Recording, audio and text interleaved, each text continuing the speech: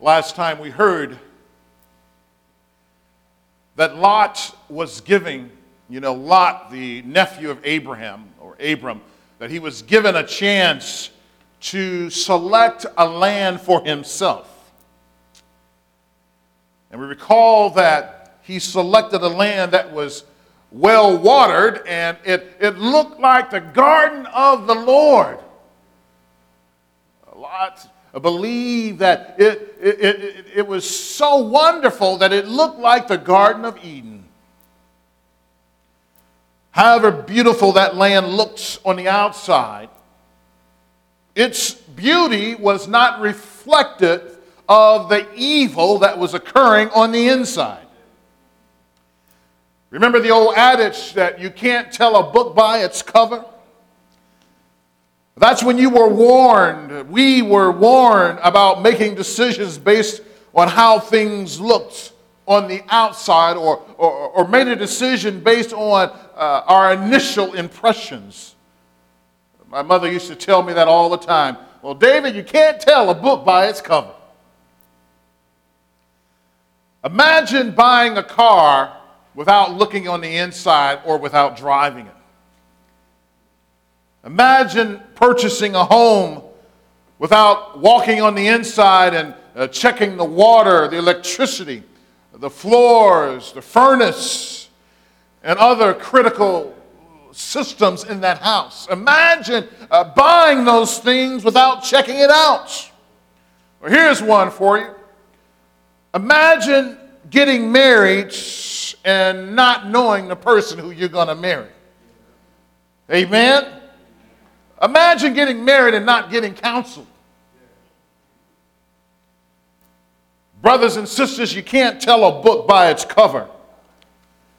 And neither could Lot tell what kind of land he was about to go in just by looking at it with his eyes. But yet, without discernment, he jumped in anyway. Kind of like a lot of us jumping into contracts anyway. A lot of us dating people and marrying people we have no business being with in the first place. Because we're looking at them from the outside, believing that what we see on the outside, that automatically goes on the inside. And I tell you, when you see someone and you see something that you don't know much about, that all you're looking at is a tourism video. All you're looking at is all the good points. And you don't see the rickety houses on the east side. And you don't see all the violence on the west side.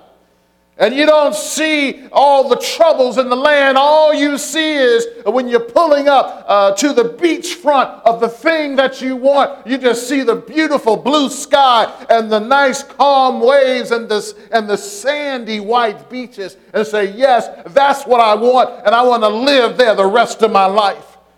Brothers and sisters, you can't tell a book by its cover.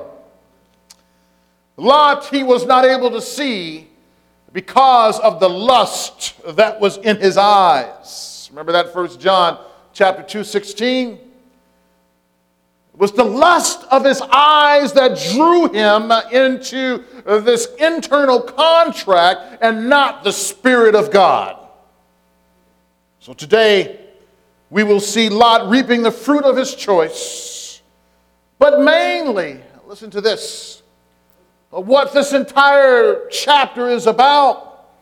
It is about Abraham and the change that occurred in his life. Abram, he continues to change, and it's not the change of life as some would think, but Abram, he continues to morph and continues to strengthen in his faith as time goes on. In Abram, we will see a faith that was once passive, but has become both active and God-honoring. Please turn with me to Genesis chapter 14. Genesis chapter 14.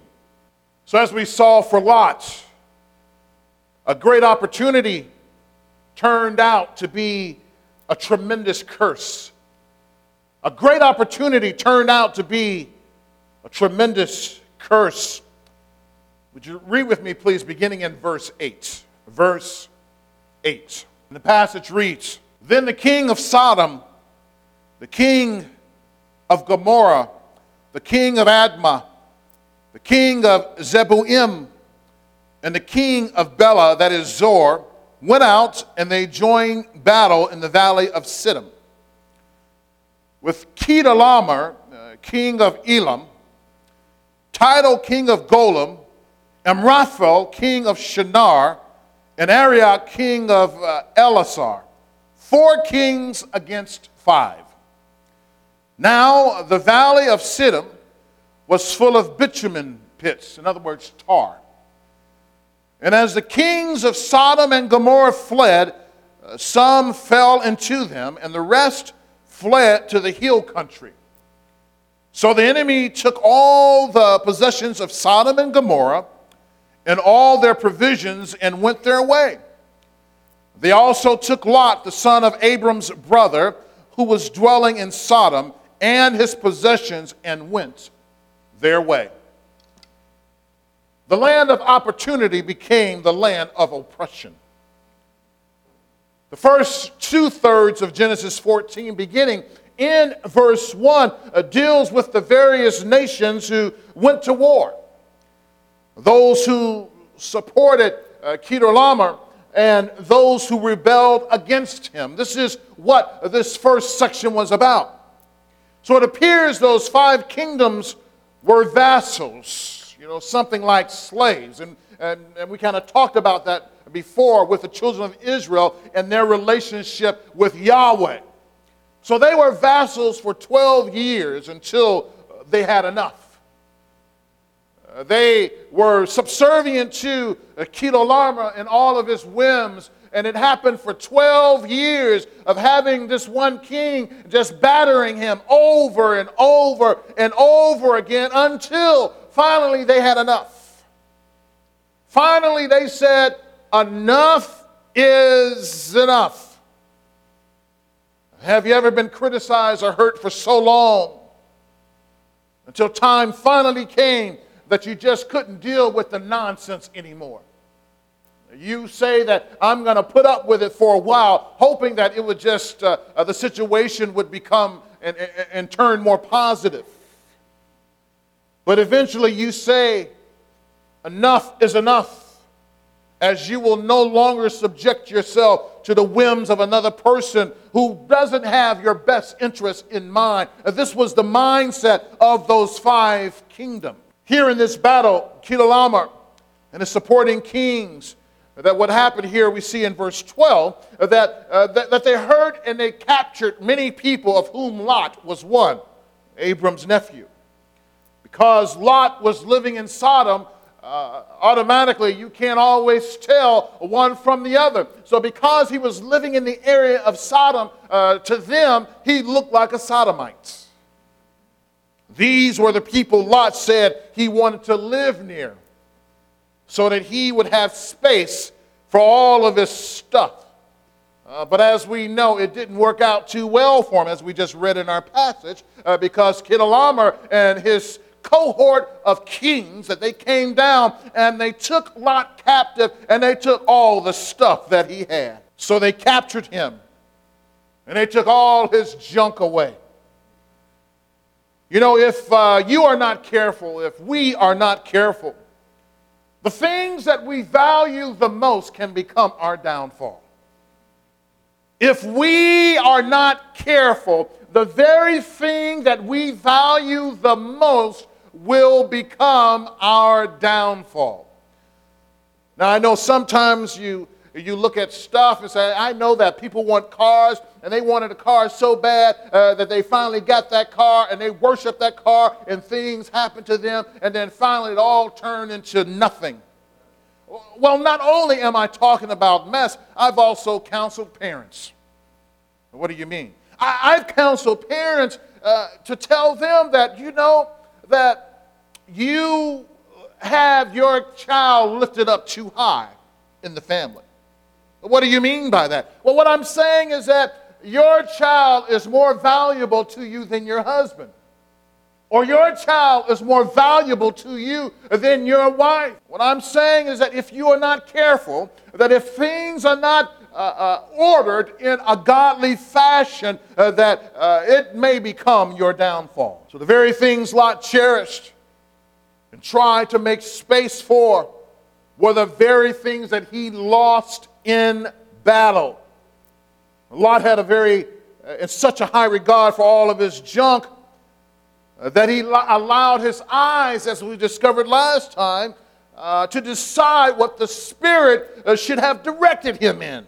Verse 12 says, Lot was taken captive along with all of the stuff that he was trying to make room for. But listen to this. Look at Luke chapter 12, verse 15. And this is what Jesus says, and you can read a little bit more in your own time. Luke chapter 12, verse 15, Jesus, the passage says this, and he said to them, take care and be on your guard against all covetousness. For one's life does not consist in the abundance of his or her possessions. So your life is not built up of all the junk you got at your house. Amen? Your life is not strong because you have a 90-inch television sitting in your 12-inch living room.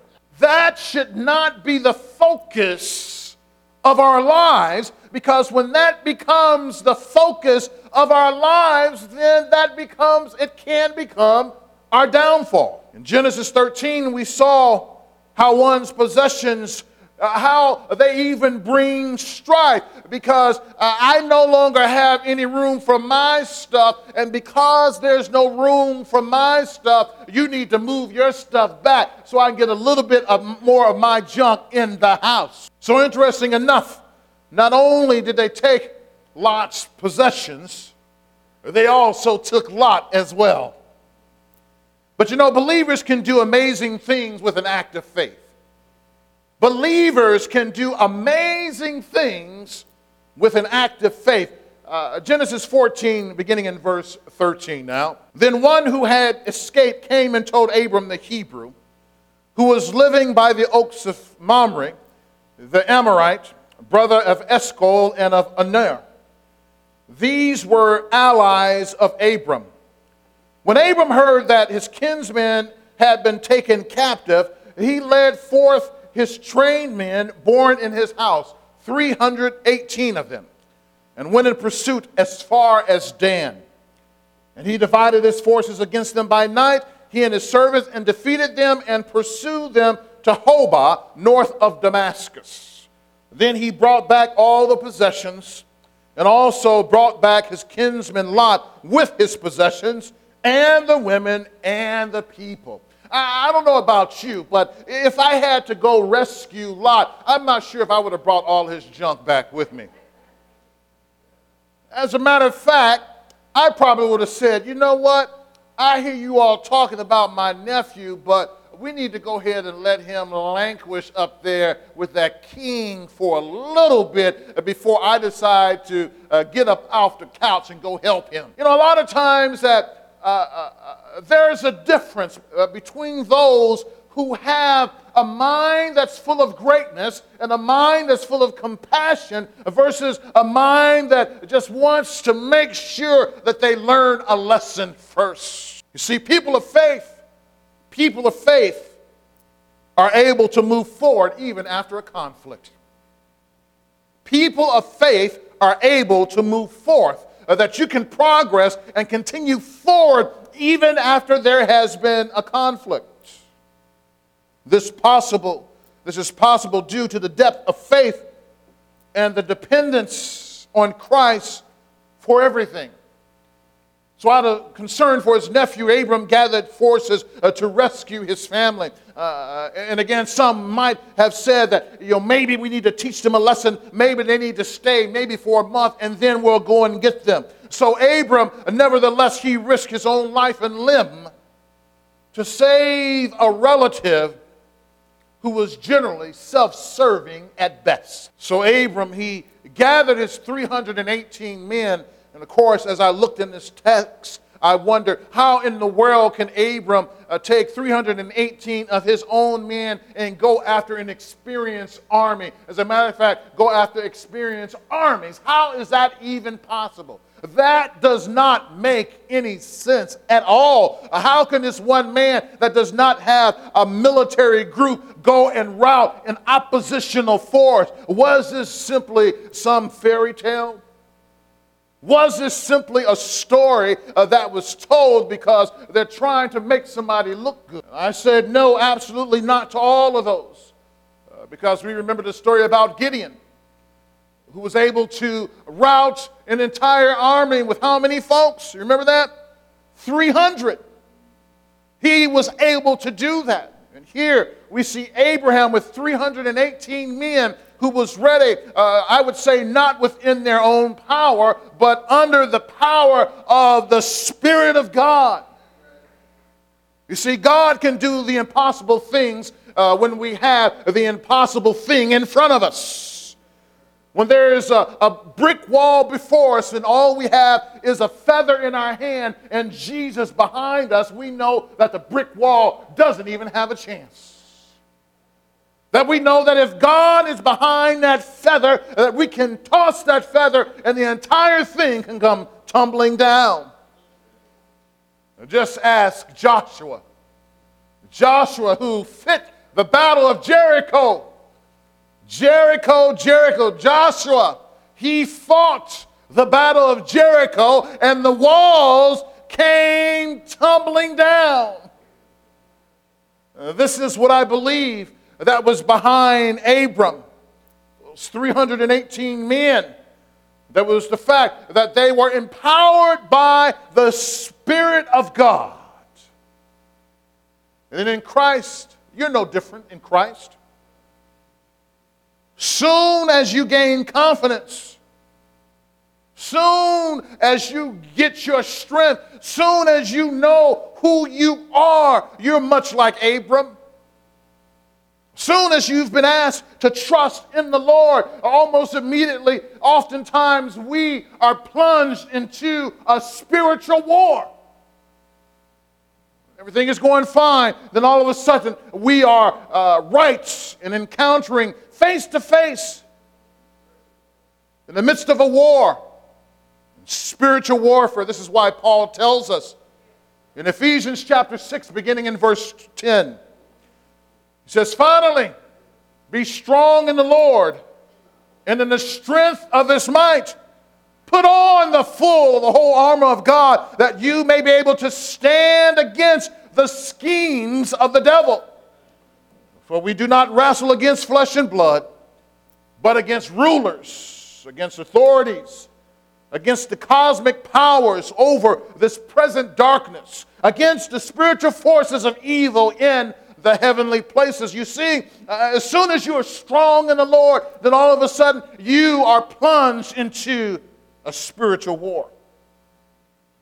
So as you attempt to implement and walk in God's plan, these oppositional forces of all stripes will come against you. So be aware, brothers. Be awake, sisters. That if it has not happened yet, you already know my story, then it's on the way. Amen? It's not that we want it, but it is a reality.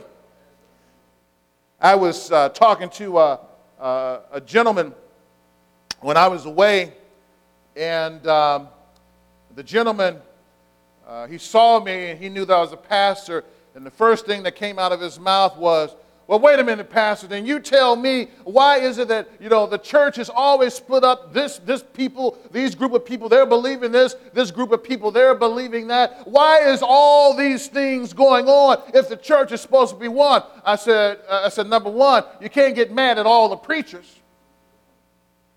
He said, well, why is it that you got this church, they doing this, and all these? I said, number one, you know me. So you mean to tell me that every single pastor, every single preacher that you know is corrupt and wicked? I said the problem is that many people, they're looking at certain ones who have a larger influence, and they believe when they go bad that all of a sudden everybody else is bad. But that's simply not the case. You have to understand that from the very day that Jesus walked on the earth, when Jesus says that I am the Savior of the world, do you realize that there was a voice there that says, no, you not? And as a matter of fact, those voices, they hated so much of the message of Jesus Christ, they hated Jesus so much that they killed him. So from the very beginning, there are oppositional forces that want to stymie and stop and prevent the message of Jesus Christ, the message of hope, from going forward. So there will be opposition in your life if you dare to mention Jesus Christ. So, brothers and sisters, prepare for battle, but worship the Lord for victory. Prepare for battle, but worship the Lord for victory. Amen? So victories are possible through the presence of faith.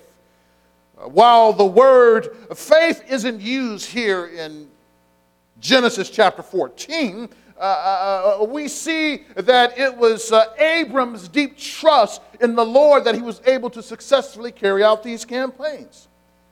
You know, it wasn't about Abram saying that, you know what, you called my mama something, so therefore I'm going to go fight you. It wasn't about that they called Abraham names. It wasn't about what was being done to him. It was all about the unrighteousness perpetrated on another. But this is the reason why he was able to be so effective in battle. So when you know that righteousness is not about you and all about Jesus Christ and helping others, then you know that you are on the right path. Therefore, by responding in faith, God gives more blessings. Are you hearing what I'm saying? That when we respond in faith, God gives more blessings. Maybe you didn't hear me. One more time. When you respond in faith, God gives more blessings. You say, what are you talking about? Come on. Genesis 14, verse 17 and 18. For starters. After his return from the defeat of Kedorlaomer and the kings who were with him, the king of Sodom went out to meet him at the valley of Shaveh, that is, the king's valley. And Melchizedek, king of Salem, brought out bread and wine. He was priest of God Most High. Abram ran with kings, but he was not a king himself. Isn't that something that you can be so powerful in the Lord that you can run with kings and not be a king yourself? This entire chapter, if you look at it, it deals with kings in one shape or another. As a matter of fact, I want to challenge you. You take your pencil or your pen, whatever you want, and you go down and you circle every single time you see the term king. You will notice that the word king is mentioned more than anything else. Why? Because you know that when you see something repeated within Scripture over and over again, that it has prominence and is trying to draw our attention. So it's like we sing king here, king this, king that, king this. At the end of the day, I believe God is saying, do you know who king is? Do you know who the king is? I believe this is what God is trying the point that he's trying to get across to us. Do you know who the king is? So as you know, that Abram's previous stint with the king, the Pharaoh of Egypt, that it did not go well. There in Egypt, he demonstrated his lack of faith when he was near those who possessed a greater title than his. Remember that when Abraham, he knew he had to flee to Egypt because of the famine in the land, that he automatically knew that he was going to be in really, really big trouble. He knew he was going to be in big trouble if he did not focus on God, and that's what he did. He didn't focus on God, so he decides to lie. The only title that Abram had was blessed of the Lord. But how many of you know that being blessed of the Lord is better than having any other title in the world? You see, the world's titles are temporary, and some are deceptive. And not only are they short-lived, but they promise things they can't even fully deliver in the first place. So now we see Abram operating with boldness. He's operating with courage as he enters the battle to help someone he loves dearly. Abraham has grown in courage and faith as he was able to stand up against odds that could have completely destroyed him. So the question we all must ask is, are we also growing in the Lord? Or do the lessons that God asks us to learn, do they simply fall to the ground? How have you grown in your faith lately? How have you grown in your faith lately? As a matter of fact, as you sit there and as you listen to this message, I want you to give a specific answer to yourself right now. This year, how have I grown in my faith? There may be time for some faith growing in here. It may be time because some of you may be stuck because you're only looking at the temporal and not looking at the eternal. So God said it is time. For Abram, it took him going through a famine and dealing with a greedy nephew, which helped propel him to a place of greater faith. But now as we go to verse 18, we see this one king, Melchizedek, that he stands out among all the other kings. We've already heard that Sodom was full of wickedness. So this king Melchizedek, king of righteousness, he was like Jesus Christ, who was also priest and king. So Melchizedek was priest and king, and Jesus Christ, he is priest and king. You hear what I said? Melchizedek was priest and king, and Jesus Christ, he is priest and king. But it's also interesting that if you look in the passage, that Melchizedek heard about the battle and came out to meet Abram, but he never engaged in the physical battle. Melchizedek, that he came out and he greeted Abram, but it's like, well, wait a minute, man, if you heard that I was fighting, how come you didn't come and engage in the battle? Maybe it was because as Abram was busy engaging in the physical battle, that Melchizedek was fighting the spiritual battle in prayer on his behalf. You know, sometimes when we're going through, the one thing that we need more than anything else, a lot of times we don't need a bunch of people around us. What we need is people praying for us everywhere. We need that spiritual power, and oftentimes that spiritual power comes through the prayer that intercedes on your behalf. So understand Melchizedek, that he worships the Lord God. Verse 19. And he blessed him and said, Blessed be Abram by God Most High, possessor of heaven and earth. And blessed be God Most High, who has delivered your enemies into your hand. So as you have read through the scriptures, there are certain individuals who stand out to us as being the stalwarts of faith. Originally, we could have said that Adam and Eve, that they were our first stalwarts of faith before the fall. And then there was Abel, his true worship. Can you imagine that your worship is so intense? Imagine, if you would, that your worship is so good. Imagine that your worship is so God-honoring that somebody want to kill you. Somebody doesn't like the way you worship, and they don't like the way you worship so much that they become jealous and they want to pull you down. Never let anybody pull you down when it's time for you to worship. You go ahead and worship the Lord the way that you need to, and don't worry about the rest, because God is going to take care of it. After Abel, there was Enoch, who walked with God, and then he was not. Do you hear what the scripture is saying? It's saying that these men and women, that their honoring and worship of God was so good that, number one, there was someone that the devil came after. Number two, there was someone that another individual wanted to kill him and did. And then number three, there was an individual, Enoch, that his worship and his honoring of God was so good that he was walking down the street trying to catch the bus. Then all of a sudden, God just took him away and said, come on home. Can you imagine having that kind of worship? And I'm saying, look, Lord, when it's my time to go, take me like that. I don't want, just take me while I'm worshiping. Just swoop me up off this planet. I don't want to go through nothing. You know that's how we all are, right? I don't want to go through nothing. Just go ahead and take me. And I hear God say, well, what is everybody else going to think? Well, they may think that there was a rapture and they were left behind, so I ain't got nothing to do with that, so you just take me and I'll leave the rest to them. So now, after Enoch, we also see that there was Noah.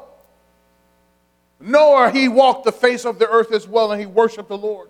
And then many, many generations passed away, and then God called Abram.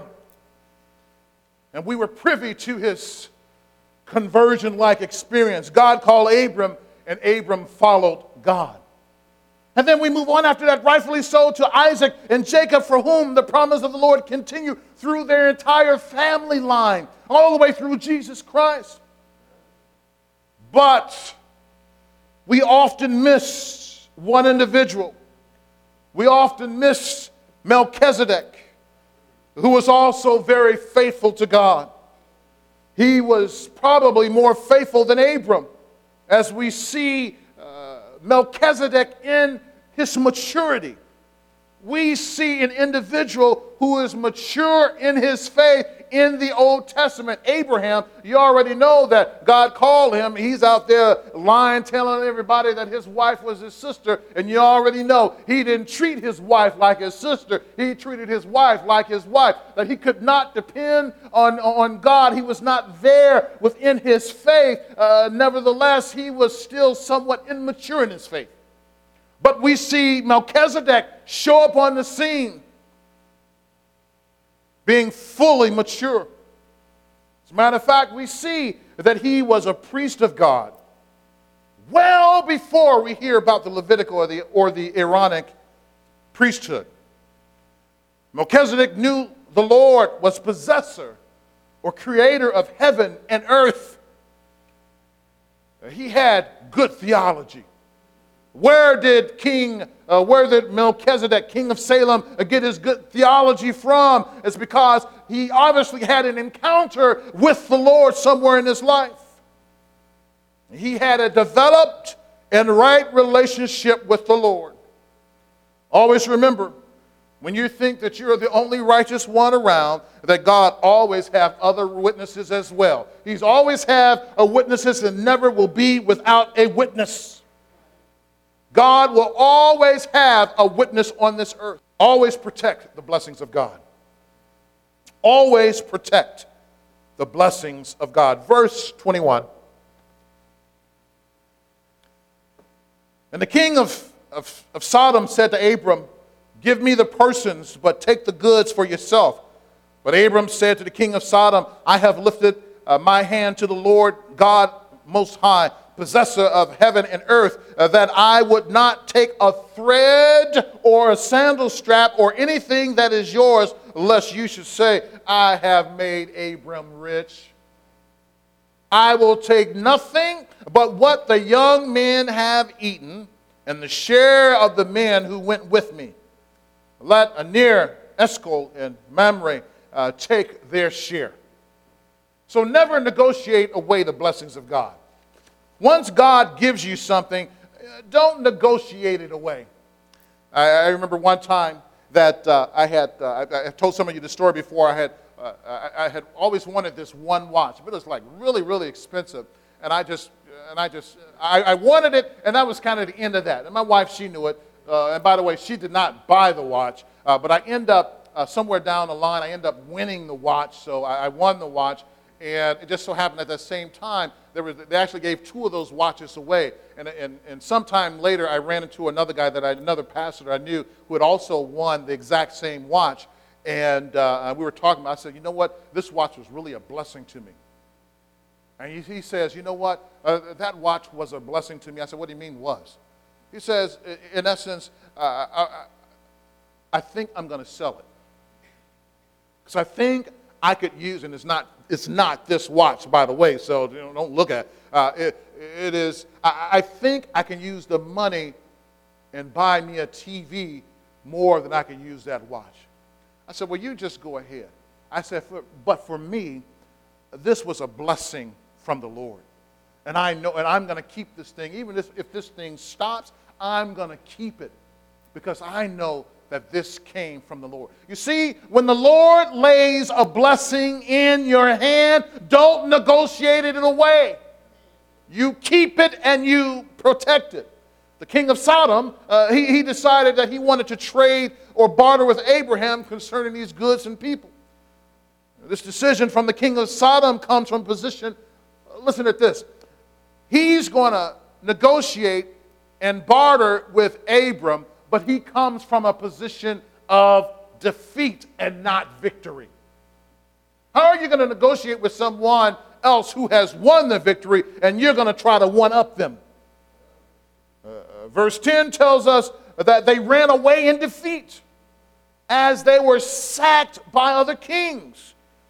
The king of Sodom was defeated and he needed extraordinary help. This is probably why he wanted Abram's men in the first place. He wanted Abram's men mainly because he knew that within his own power that he couldn't do anything. So Abram told the king of Sodom, he says, He says, no deal. I don't care what you want to give me. I don't care about titles. I don't care about money. I don't care about peoples. I don't care. You are not going to give me anything. Because what I have, it has been established by God himself. but remember, a couple of chapters ago, Abraham didn't have that mindset. Remember that he ended up giving his wife away for some camels, some she-donkeys, some he-donkeys, some female servants, and some male servants, and some camels. Abraham said, okay, I'll take all the stuff. And he was kind of, he was very passive in his faith. You see, when you are passive in your faith, that you let things happen to you. But when you are active in your faith, you go forward because you know you have the wind of the Holy Spirit behind your back. But sometimes we make decisions without considering God. And then when things go south, we blame everything and everybody except ourselves. You realize that? We make decisions without praying about them. We make decisions without getting godly counsel. And at the end of the day, we blame everybody except ourselves because we're not walking in obedience. When God tells us we are of a royal priesthood, we live like peasants. When Jesus promises eternal life, we act like this life is all there is. So in many ways, we act much like Abram did in the beginning. Afraid and willing to give up anything just to save our own neck. So we know that previously Abram, even though he was called of God, did not possess a mature faith, and this is why he made immature decisions. This is why he was able to lie when the pressure was on. This is why he was willing to give up his wife. This is why he was willing to accept the provisions of a pagan king and be blind to the provisions of God. Spiritual growth, however, it also happens when you are around other mature believers. Spiritual growth also happens when we are around other mature believers. So Abram's encounter with Melchizedek calls him to grow in his understanding of who God is. In previous examples, Abram, he was able to build altars which implied that he worshiped the Lord, but we never really see him worship. It says he called upon the name of the Lord, but we never really see him worship. We can believe that. Why else would someone build an altar without giving recognition to another? In other words, he built the altar. Did he decide to worship? Yes, he did, but we don't see this language come from up out of him. We don't see his worship language come into play. Now, his worship language was probably not something that he developed on his own. As a matter of fact, if we look here again to Genesis chapter 14, verse 22, look at what he said. But Abram said to the king of Sodom, I have lifted my hand to the Lord God, most high, possessor of heaven and earth. He says, it's not that I just don't want to take your junk, but you don't understand. When I said that I've lifted my hand to God, that means I can't yoke myself to you. You see, not only are we giving our burdens to the Lord when we lift our hands, but also when we lift our hands to the Lord, that we are yoking ourselves with God. And when someone else tries to come and they want to take our hands of worship from up on high and take our hands this way, that we begin to empty out all that God wants to give to us. So Abraham said, my hands will remain vertical and they will not turn downward, and I don't care how much junk you want to give me. Because you don't understand, Abram says. You don't get it. So Abram, he takes a spiritual stand. And he stood his spiritual ground using language of worship. But it didn't come from within himself, I submit to you. It came because he had an encounter with Melchizedek, priest of God Most High. Let's take a look at our passage again. Verse 19. And he blessed him. As a matter of fact, verse 18. And Melchizedek, king of Salem, brought out bread and wine. He was priest of God Most High. It was already built into Melchizedek.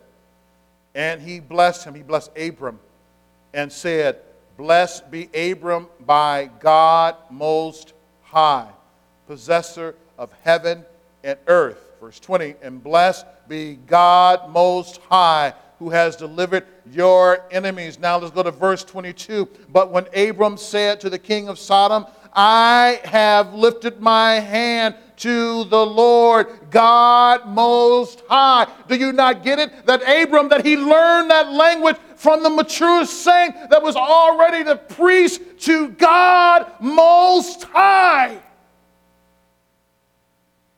So he learned, and he grew in his faith because he had in an encounter with the faithful. How many people that you know that will increase their faith because of the way that you worship? How many people whose faith will get stronger because they see you rely upon the Lord and stand your spiritual ground? How many people will take notes because of your love of Jesus Christ? Melchizedek was steeped in this language because he had the honor of being a priest of El Elyon, God Most High.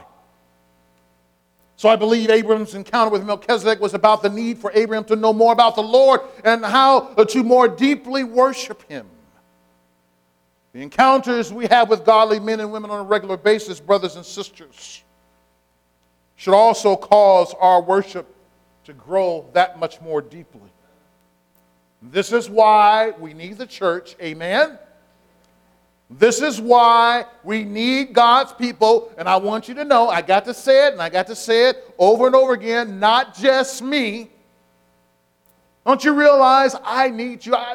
I've said this countless of times. Do you realize that one of the reasons I like listening to so many people, because when I listen, I learn.